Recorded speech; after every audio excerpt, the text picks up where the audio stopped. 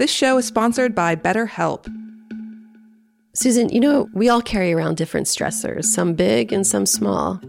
And sometimes they all tend to hit you at once on the same day. Yeah, like today. It's not been a great day. More on that later on the show. But we all carry around these stressors, and keeping them bottled up can affect us negatively. But therapy is a safe space to get things off your chest and to figure out how to work through whatever's weighing you down. Therapy is helpful for learning positive coping skills and learning how to set boundaries.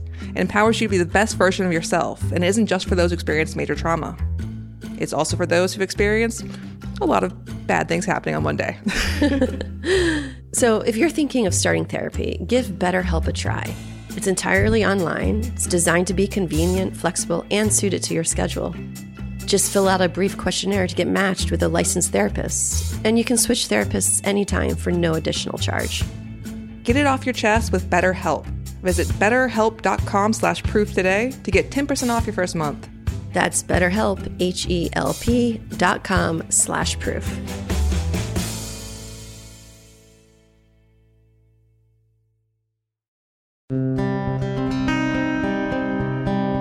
Hi, and welcome to this week's Sidebar. We're here to discuss episode 5, Cat and Mouse Game, of season 2 of Proof.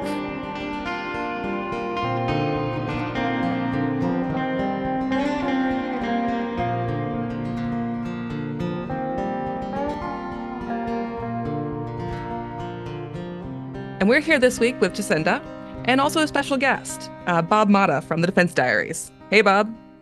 Hey, what's up, ladies? Thanks for having me. Great to have you today. Now, Bob is a defense attorney as well, so we really wanted to have him on to talk about Jake's trial, everything that happened there, which we'll get into shortly. Bob, for people who don't know your podcast, you want to give us a pitch reel on the Defense Diaries? Sure.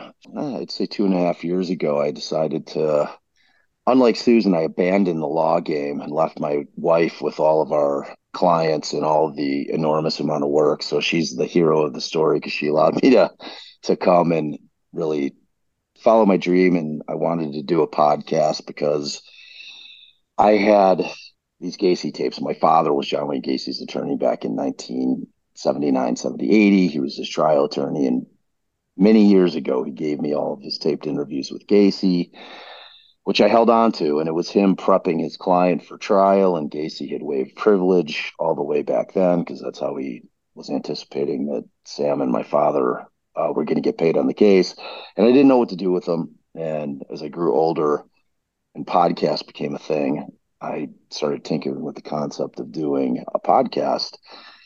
And ultimately, that's what I did. I had first season, which was a serialized season on John Wayne Gacy, but it wasn't really about Gacy. I really wanted to focus on the victims. I wanted to focus on the investigation, the arrest, and the trial. And what I uncovered in terms of how the police actually got Gacy under arrest is mind-blowing, frankly. It was, and I'm not going to give a spoiler, but when I say it's mind-blowing, it's insane. And it's epic. It's 36 episodes. So if you're into deep dives, it is a very, very deep dive. And I play the tapes, but I can weave them into a narrative. It's not like just me playing tapes. I just try to fit pieces of the interviews between my father and Gacy, where he's preparing him for an insanity defense case, like throughout the series. And we think it's pretty good. And then our second season is a case that my wife and I handled, and my father actually, in Omaha, Nebraska, Dr. Anthony Garcia. He was accused and ultimately convicted of murdering 4 individuals over a 5-year period and 2 double homicides on a revenge theme by the state, in that they felt that he was seeking revenge for being fired 7 years earlier from his residency in the pathology department at Creighton Medical School. So it was a crazy, crazy case. Procedurally, it's unbelievable. Like a lot of similarities to what's going on in Delphi right now in terms of the procedural side of it, not even getting to the trial portion of it. It was a hard fought case. Let me put it that way. It was a death penalty case, and we believed in our case. So, we took it to the mat. And then the other thing that we do is the docket. And there I was smart enough to bring my brilliant wife on, and she co-hosts it with me. And that's where we cover all the current and kind of breaking news. And we've covered a lot of cases there. And it's more of a banter show, whereas my serialized is just me scripted, kind of going through the story. So that's basically the long and the short. We think it's a pretty good pod, and we'd love if you checked it out. Yeah, please do. If anyone hasn't listened, check it out. Available everywhere you listen to podcasts. And as you've mentioned a little, your background before this was as a defense attorney. Yes. And I'm curious to hear your thoughts from a attorney perspective on what happened at Jake's trial. It's like I'm sure, Susan, that when you kind of started digging into it, you were frustrated. The evidence or lack thereof in the conviction of both Ty and Jake, it's stunning to me, and it's terrifying. And when you have a case like this, as I listened to the first 5 episodes, it's so frustrating and it's so scary because they have no evidence whatsoever linking either of them. Well, I feel like Jake's conviction I've seen before. Like this case reminds me of a lot of other cases I've worked on. I'm not shocked by the fact there was a guilty verdict. It makes sense to me. Like it tracks with similar cases where things went haywire, but I'm familiar with that kind of progression. Right? Ty's trial still shocks me. That was still a gut punch, even after working these cases for years now, because Ty's trial had nothing. And Nothing. it's a reminder that a case literally can have nothing and a jury can still convict. Took them 4 days. So, they were hemming and hawing over it, but it is still, yeah, it's almost kind of an indictment of the jury system. I mean, It is. in no universe should reasonable doubt have been exceeded at Ty's trial. Yeah, and it's with Ty especially, they didn't have that motive, which we all know that you don't have to prove at trial, but people love it. The state loves it. They love being able to tell the jury why. This is why it happened. The jury sitting there wondering why, which is what they should have been wondering with respect to Ty. Like where's the motive here? Sounds like he was a thief, kind of a schmuck, but not like a violent dude. His daughter said it best, I think, when she pointed out, like, so you're telling me my dad is at a party raping and murdering everyone's friend, and they're just standing around watching? Like, that doesn't make sense. Yeah. It's implausible. It's like The Accused, with Jodie Foster. It's like, except it's high school kids instead of a bunch of drunk dudes in a bar. Like that's what you're subbing out that just happened or they're alleging happened in this Home Depot construction site. And it's like, there's no way. If we're talking 25 to 30 people, I'm fairly certain just about anybody could have been stopped. And I just can't see a world in which a bunch of girls would be standing there just watching this happen.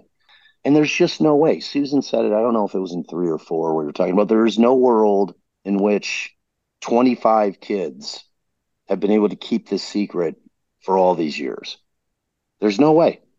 That is an impossibility to me. That, to me, is the biggest driving factor in not only Ty, but Jake's innocence. Like, I cannot see a world in which that exists where somebody's not sitting there for all these years knowing that either this happened or it didn't happen, but especially if it didn't happen, just not feeling guilty.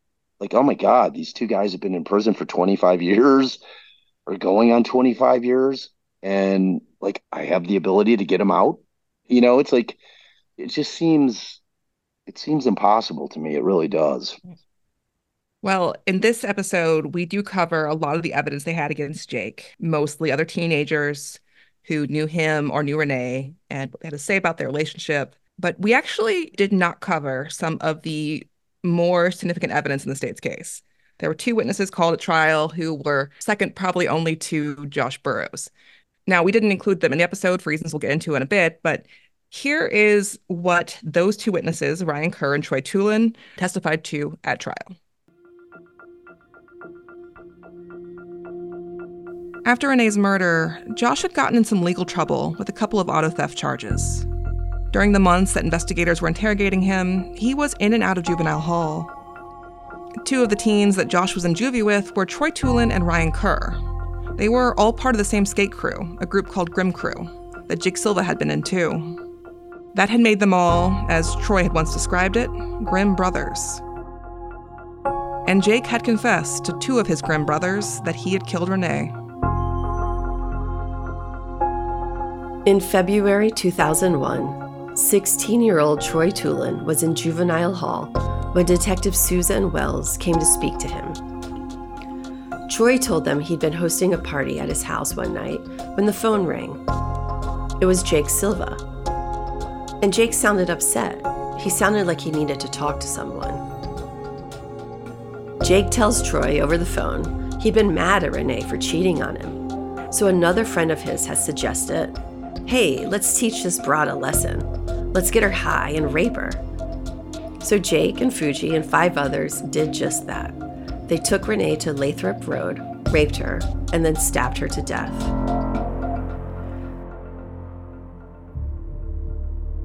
Jake ends the call by telling Troy that he now needs to flee town and that he'll probably go to Nevada or something. 17-year-old Ryan Kerr told Souza and Wells a similar story. He said he'd been at Troy's house partying when Jake called. Ryan had grabbed the phone from Troy, and Jake told him about how, on Memorial Day, he and Ty and Fuji and Ray had all been riding around in their white truck when they'd picked up Renee and took her out to the orchard. There, they, quote, beat the hell out of her, and then they took her to Home Depot, where Jake killed her, and they all raped her, in that order.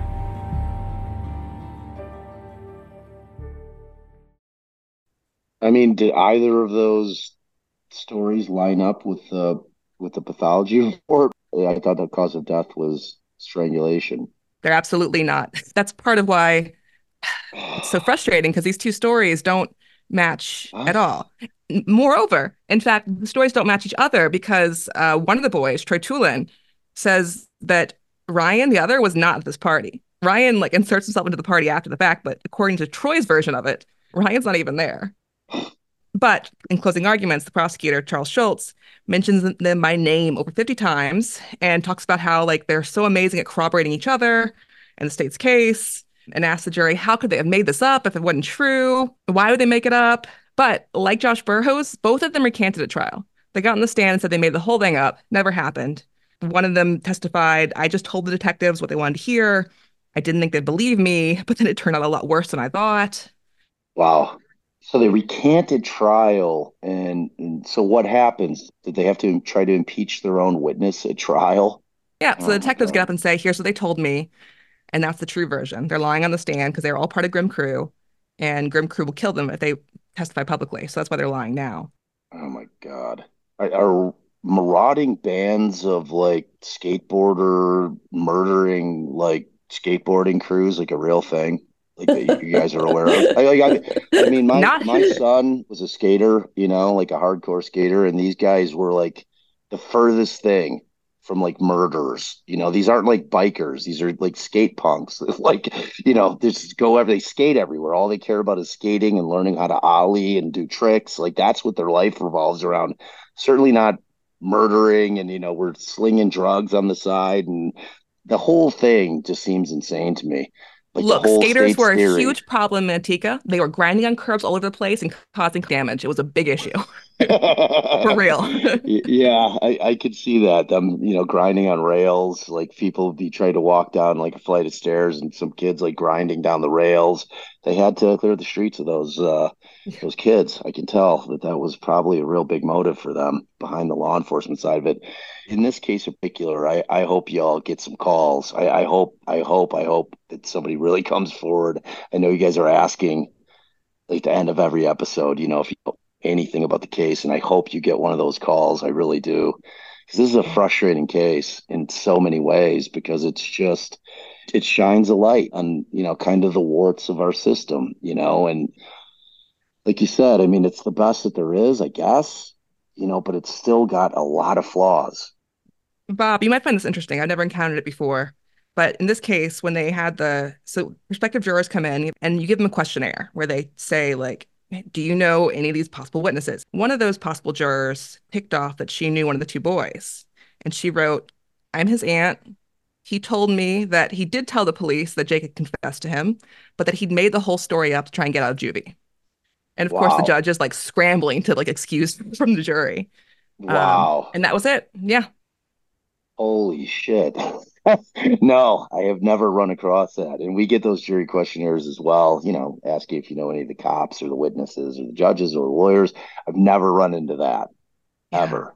Wow. That's crazy. That's the frustrating thing is that, and I forget who it was. I don't know if it was somebody that you guys were able to interview, and he was talking about, how it is to be a 16-year-old when the cops are coming at you like that, and you're just trying to get out of the room and they have you in there for hours and they're saying they know this and they say they know that. And then ultimately you're just saying whatever the hell you think that they want to hear so that you can get out of the room because kids aren't thinking about it in terms of long term Yeah. the long term ramifications of what they're saying in the moment. You know what I mean? They're not doing that because their minds aren't completely formed.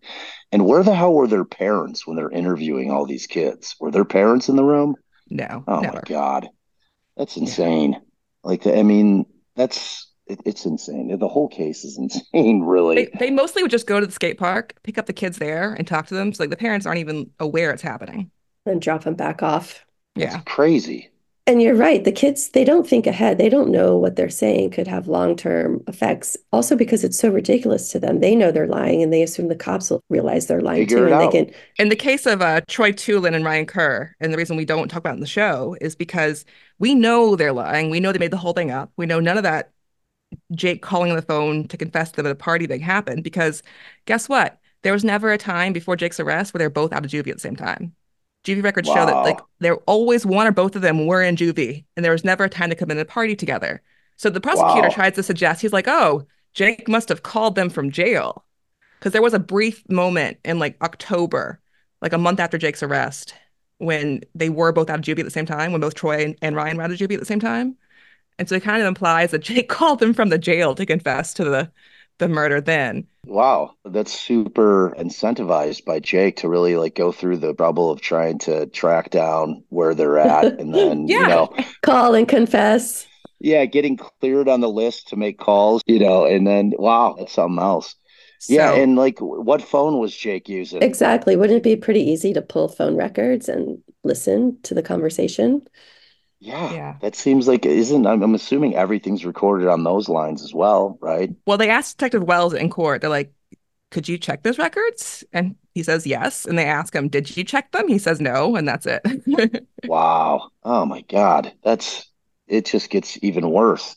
They literally had three of the worst witnesses, including who was it, Jesse, the guy who Jesse. talks about how Ty and Jake somehow go and kidnap some 13-year-old girl from the neighborhood, bring her Yes. back, proceed to, either attempt to or actually sexually abuse her, and then bring her back to her place. I mean, that story is so insane to me. It was bad. When they're putting witnesses like that, like Josh and Troy on the stand as their star witnesses, and I'm using air quotes since we're on a podcast, if that just doesn't highlight for a jury the weakness in the state's case, it's like that's what's so scary.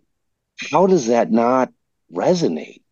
That everything that they're saying is completely inconsistent with one another, that the cops are basically testifying on their behalf, and saying, oh, well, this is what they told us.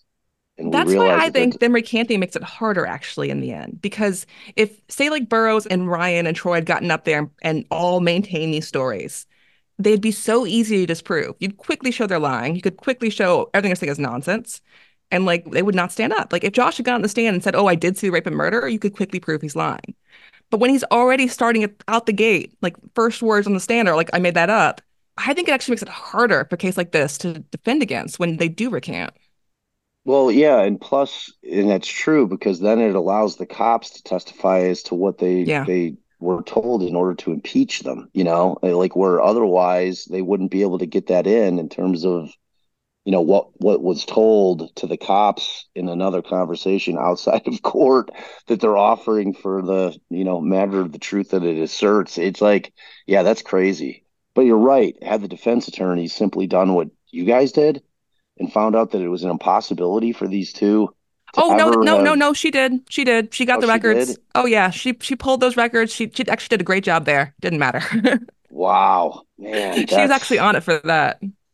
that is so disappointing. That makes me sad. about the Yeah. jury system. They It's had it in like, black and white before them. The story could not have happened, and they still decided it did. wow.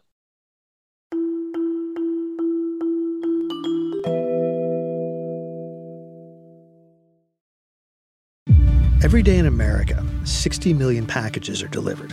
But we don't always know what's inside. He bent down to pick the package up. That's when the device detonated.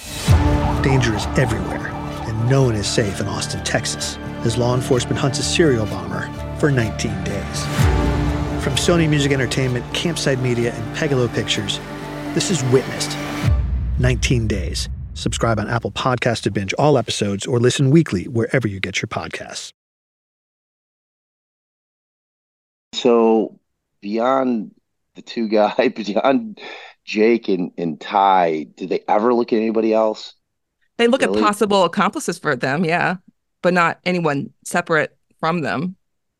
Like the whole thing with Labor Ready, like that seems like that would have been the place to start.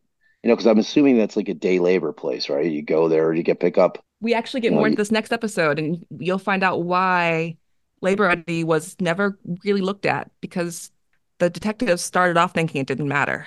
So it took them a while to even get back that way and look at it. that would have been the first place I looked. If you thought that's where she was last seen alive, if you have reason to believe that she was alive 4 or 5 days later, why would you even look at that? To me, if you're going to a spot that's hiring day laborers all the time, which is that's what it is, right? You go Yep. there, you try to pick up work for a day. I mean, that seems like that would be like a You get paid on the same day. Like you get a job placement, you go to your job, and then you come back to Labor Ready at the end of the day and pick up your check. wow. I mean, to me, that seems like that would have been a very interesting line of investigation that they really should have looked into. I imagine a lot of them probably have records. I imagine some of them may have had some violent type crimes in their backgrounds, probably some felonies. I would say your speculation is not too far off. Yeah, yeah. So, I mean, that's a shame, and it's one of those things now. The case is so damn cold unless you guys can crack it. Another reason, too, this case got so hard to defend is because of the messed up investigation to the point where the prosecution couldn't even say what day the party happened on. So, as a defense attorney, like, how do you just prove a negative like that? You could prove it Right. didn't happen Tuesday, they're just going to say it happened Wednesday. You could prove it didn't happen Wednesday, they're just going to say it happened Thursday. And they never do give a date. So, there's effectively no way to really push back against it. Plus, even to time of death, because when they're coming in and doing the autopsy and concluding that she died 3 days Hmm. from the date that she was, So, they find right? she Like, goes missing on Monday, May 29th. She's found on Monday, June 5th. The initial time of death is listed as like probably Friday, maybe even Saturday. so, right, that leaves her like out and about in the world for 5 days, Theoretically, according to yes. the theoretically, yes, which is, and they can't find one person that can really verify that they saw her. Like they were always hanging out at the same spots. It was Kentucky Fried Chicken. It's like, man, I mean, they can't prove when the party happened, but they really can't prove that it actually happened. No. Other than Josh saying that some guy gave him a bag of weed to pick up all the garbage. Oh, and you scraped up all the candle wax off the ground too, dude. Like really, with all the candles that were melting and all the candle wax that was all over the place, you scraped that as well, not just the beer. And kids aren't cleaning up parties like that. Like, and there's no way that he wouldn't have left a couple of bottles or, I mean, it's implausible, the whole thing. I mean, do you guys even think the party happened? No, absolutely No, not. there's No, no right. party. There's no way. Yeah. There's no My party. favorite There's part of the whole candle story, though, is that when the defense team interviews Josh and he starts talking about this, they don't really know what he's trying to say. So he literally draws pictures of kids with candles in their hands, spinning them around to show how they were raving. Oh my God. Oh my God.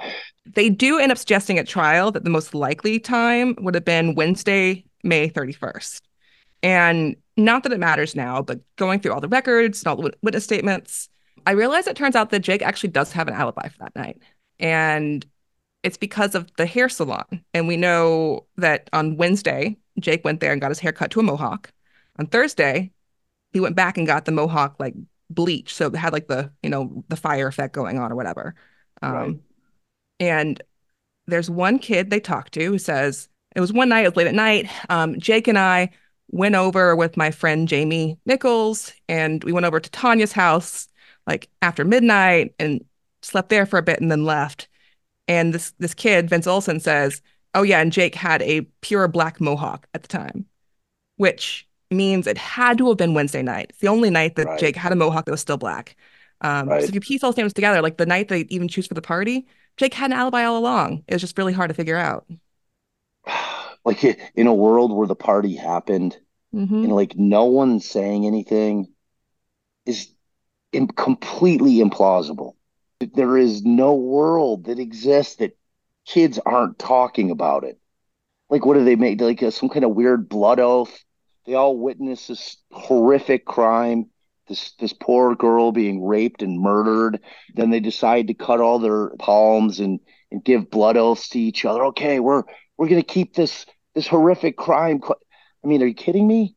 Like, where would that ever happen? Like, how could that happen? They don't go that far. They don't go full satanic panic, but like they do use Grim Crew as sort of like this occult influence. They don't cross the line and be like it was a sacrifice, but they definitely lean into the Grim Crew's like Oh my God, why? Because they have the word grim in their name. Like, what proof do they have that this crew does anything illegal aside from like shoplifting? well, okay, so there actually was a witness. There's a lot of them who talks about how she heard they did blood sacrifices. Oh my God. So yeah, Ah, You can imagine when we're like laying this all out about like what do we include, what do we don't include? Like it's so ridiculous. You don't even want to talk about it because it doesn't add up. but Yeah. does it like it seems like editorially speaking, keeping it out is tough because it makes it sound so incredulous. They use also the kids recanting as evidence, saying like everyone's recanting now because they're scared of Grim Crew. They're scared of retaliation for testifying. But like they're just allowed to say that with no foundation as to why they're saying it, other than the fact that they have the word grim in the name of the skating crew. kind You of, know what yeah. I mean? Where's the receipts that these guys are like actually somebody that you need to worry about? Well, keep in mind too, like remember Josh Burrows' original story in episode 3? He doesn't say Grim Crew did this. He says that the EOK skater gang is the one who did it. And then suddenly by trial, they just totally forget the EOK one gang is the one who did it and start calling it the Grim Crew murder. But like Josh's story is actually that it was EOK who had the unidentified members that were helping with the murder and that was mostly involved. But I Wow. guess Grim Crew sounds scarier. But going back to something you said earlier about how leaving certain things out of the show sort of has the effect of almost giving unwarranted credibility to the state's case. That's something Jacinda and I have talked about a lot. And it definitely is Yeah. the reality because there's so much stuff that we just cannot include. But by leaving it out, we make the state seem more reasonable than it was. Yeah, and it's because as I listen to it and but I love the way that you guys do that. I love the way that you kind of did it in season one too, where you kind of like you lay out the state's case, and you say this is what it is, and you're not necessarily poo-pooing it as you're going along when you're laying it out. You know what I mean? It's like you kind of methodically do that in the subsequent episodes. You know what I mean? I like the way that you guys set that up. Well, and one thing that we did not talk about on the show, the prosecutor in this case, his closing argument had what I think is probably the most factually inaccurate closing I've ever seen in a case. It was very notable, but how do you get into the fact that there's 100 things that he says wrong? One of the things that drives me crazy about it is how when they had Jake Silva testify, um, Well, let me ask you, like, how did he do? Did he do okay? I know that you had, like, when Renee's friends that were there for the trial, they didn't really remember anything about it, which kind of speaks volumes that yeah. it didn't really have an impact one way or another in terms of kind of like, oh my God, yeah, I remember when Jake testified and he really screwed himself. You know what I mean? It didn't have that impact, but like, what was your take on his testimony? Was it helpful or not really? Like he actually did fine. Like, but there's definitely facts in the case that, I mean, look, he hit her. So having the prosecutor get a chance to like grill your client on how he hit his girlfriend and like discuss in detail the time Yeah, that he smacked her, like that's not right. gonna be great. Like I No. mean, Jake probably did as great as you could do in that situation, but it's not a situation you put a client in.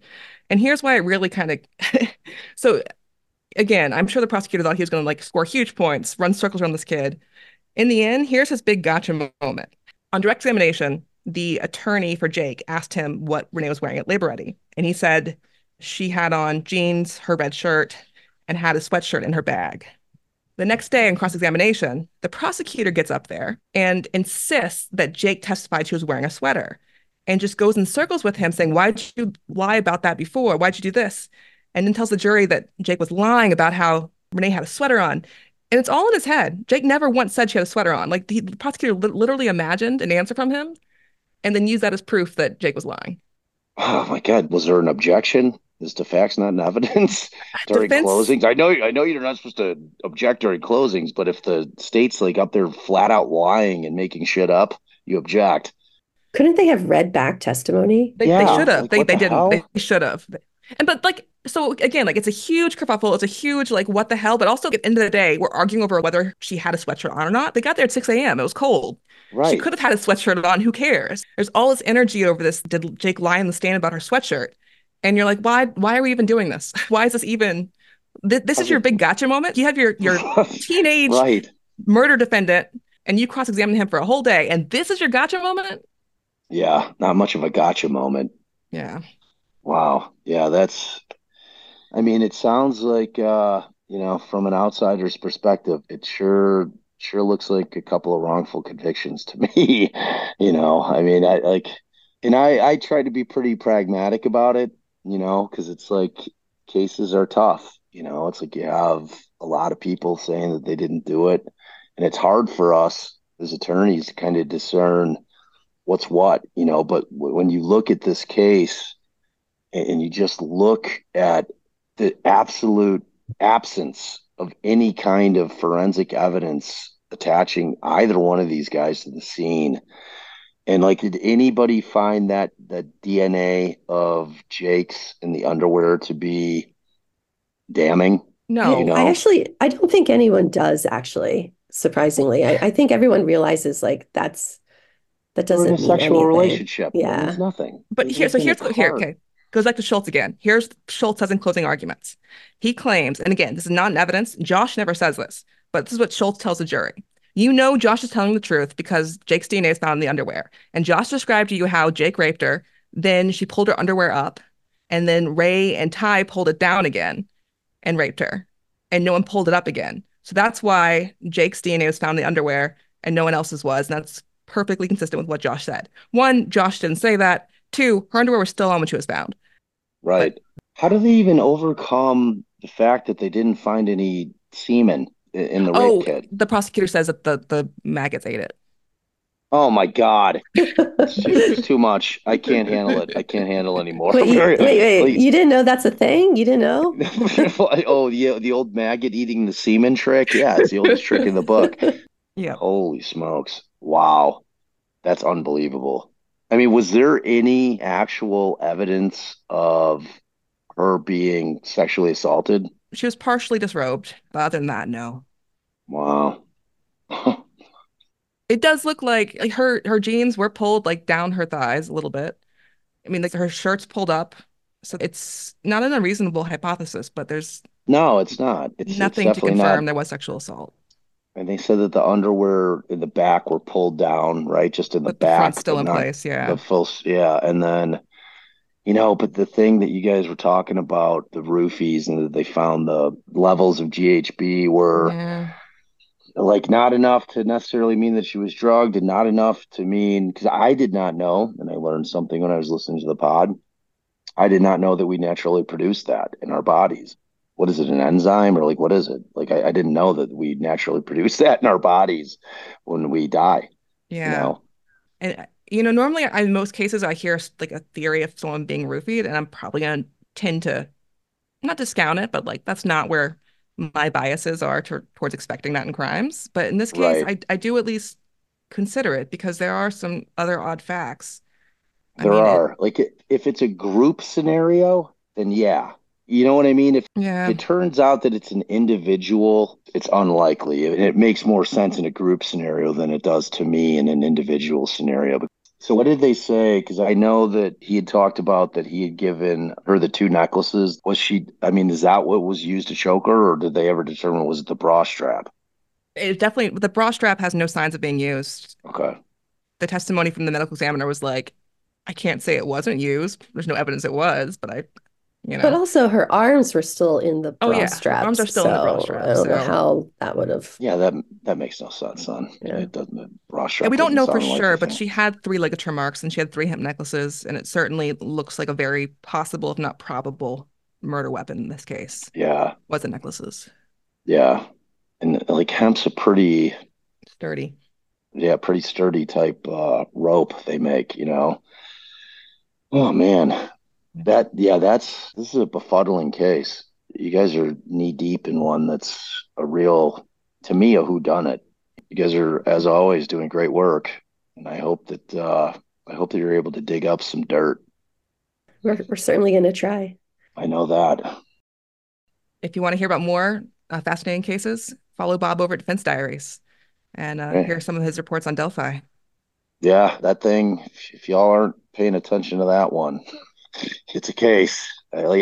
Susan, I have never seen a case like this procedurally I ever. I have resisted so hard trying to Ugh. not go down. It's literally going to be like procedural law hypos for law exams for years to come. It really is. It's that case, and it's like it's crazy, and there's so many like voices out there with it that it's like I'm kind of like the lone defense guy out here, like screaming at the top of my lungs. So it just like everything that the judge has been doing in that case has been next level. Here's what bothered me is seeing online all these people out there who were suddenly okay with the idea of a judge unilaterally deciding without a record to kick off someone's defense attorney. And they're like, that's normal. That's Ugh. okay. That should happen. I'm like, oh, wow, we're screwed. This is how people think the law should work.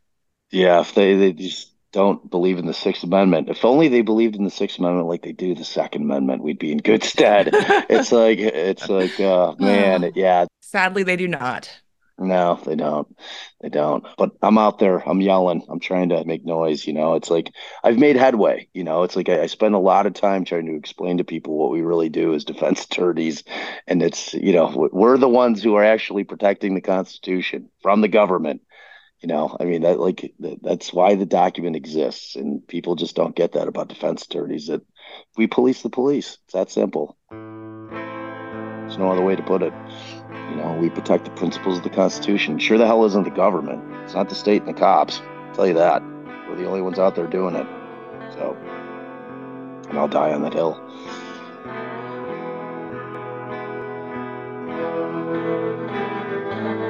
That's it for this week's Sidebar. Thanks for listening. We'll be back on Monday with episode 6 of Murder at the Warehouse, where we'll look at what happened after Jake's and Ty's convictions.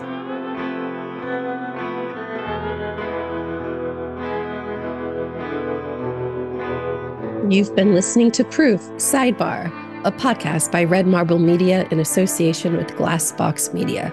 Send us your questions and comments at proofcrimepod@gmail.com. Follow us everywhere with the handle @proofcrimepod and on our website, proofcrimepod.com. Regular episodes drop on Mondays, and you can find sidebars on Thursdays. Thanks so much for listening.